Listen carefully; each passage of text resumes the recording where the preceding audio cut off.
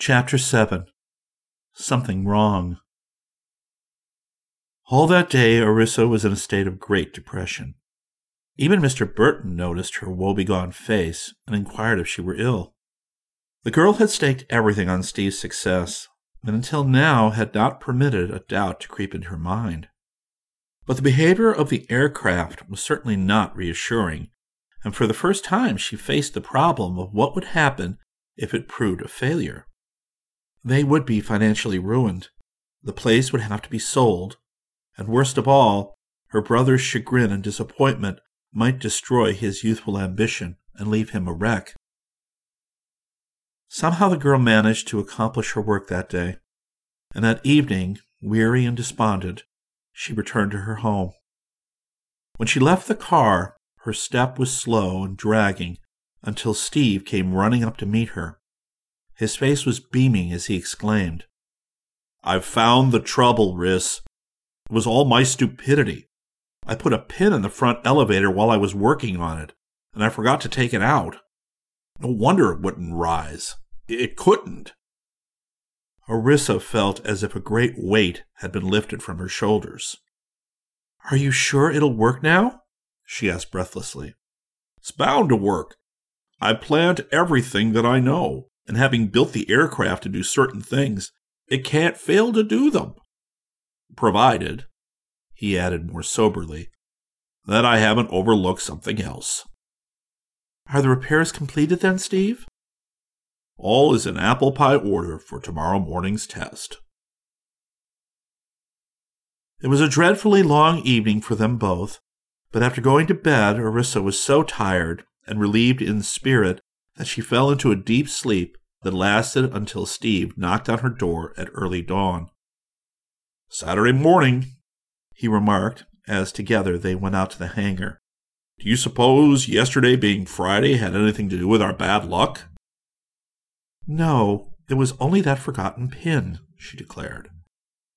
Again they wheeled the aircraft out to Marston's pasture, and once more the girl's heart beat high with hope and excitement. Steve took a final look at every part, although he had already inspected his work with great care. Then he sprang into the seat and said, "All right, little sister, wish me luck." The motor whirred faster and faster. The clutch gripped the propeller, and away darted the airplane.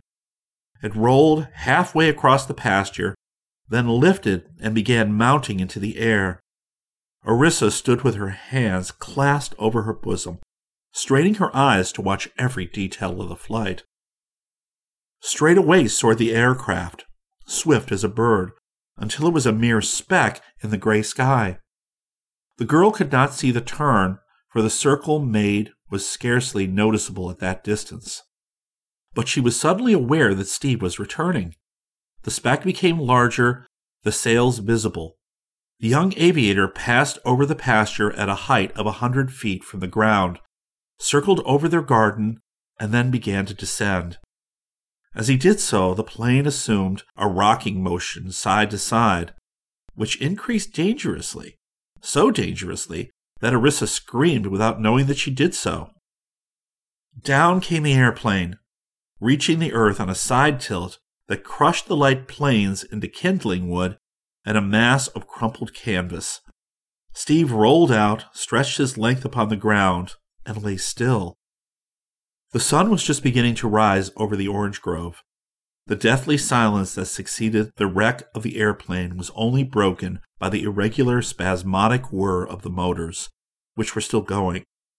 Orissa, white and cold, crept in among the debris and shut down the engines.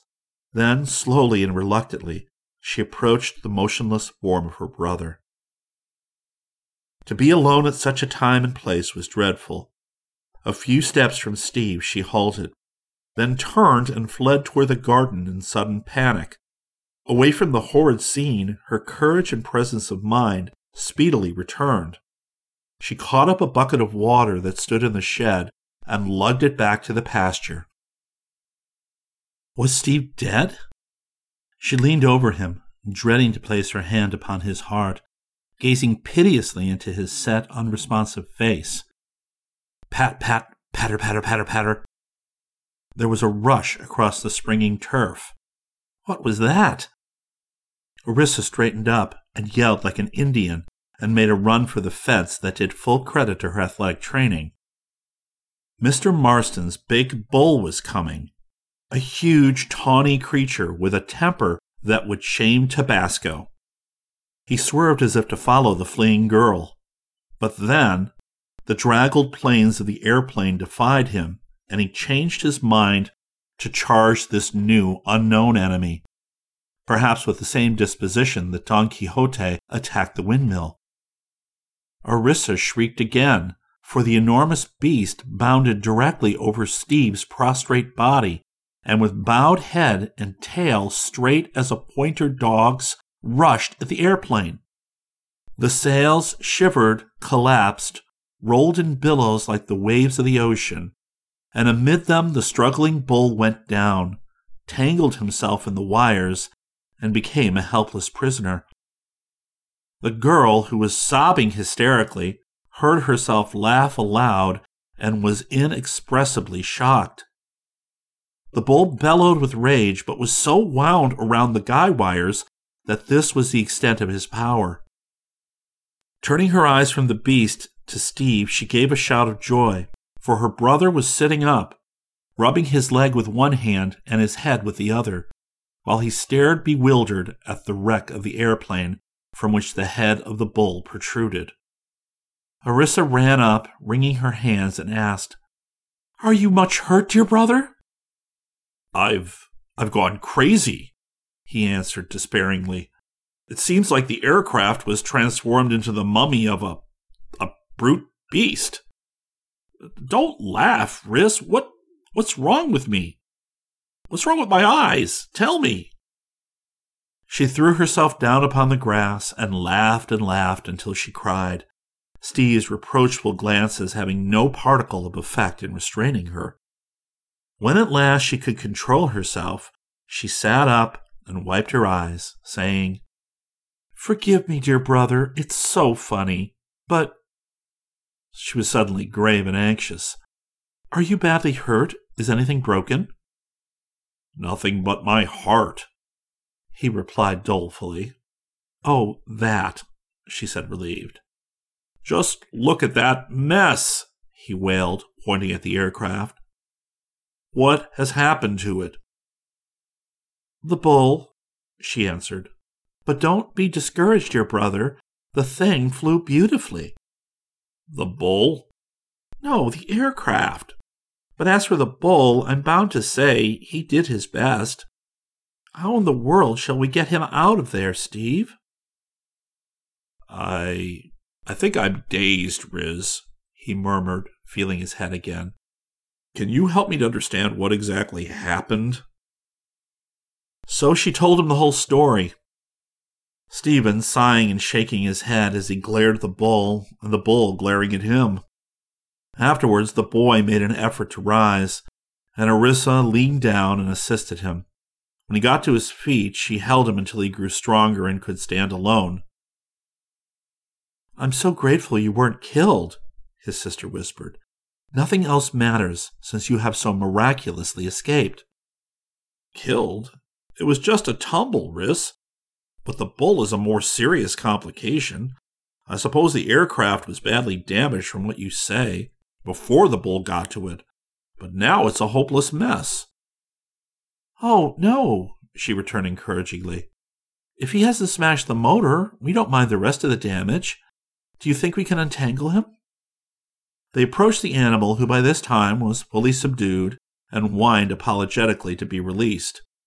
Steve got his nippers and cut wire after wire, until suddenly the animal staggered to his feet, gave a terrified bellow, and dashed down the field with a dozen yards of plain cloth wound around his neck. "Good riddance," cried Orissa.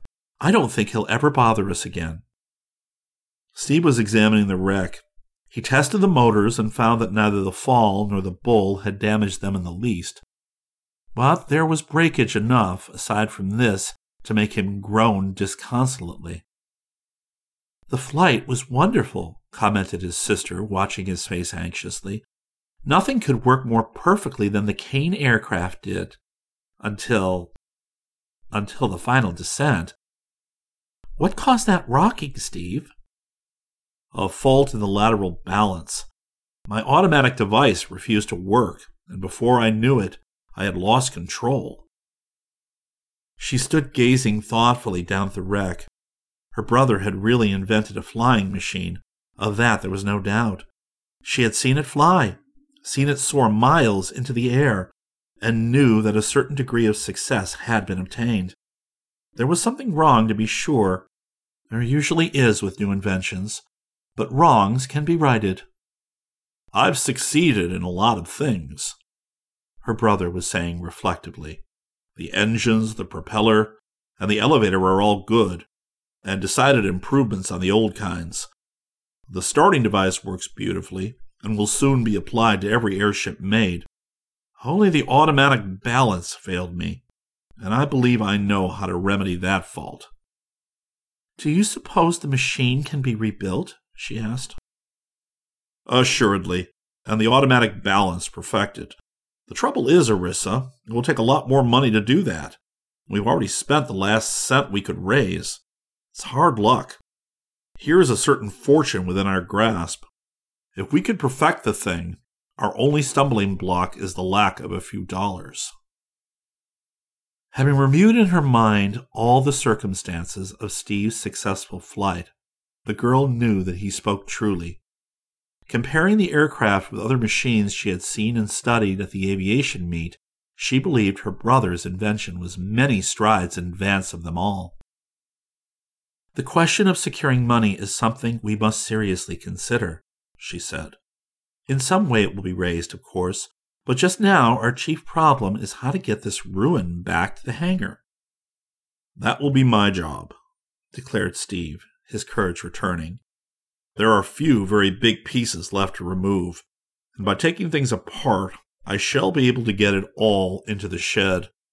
The day's doings are over, Riss. Get breakfast and then go to work.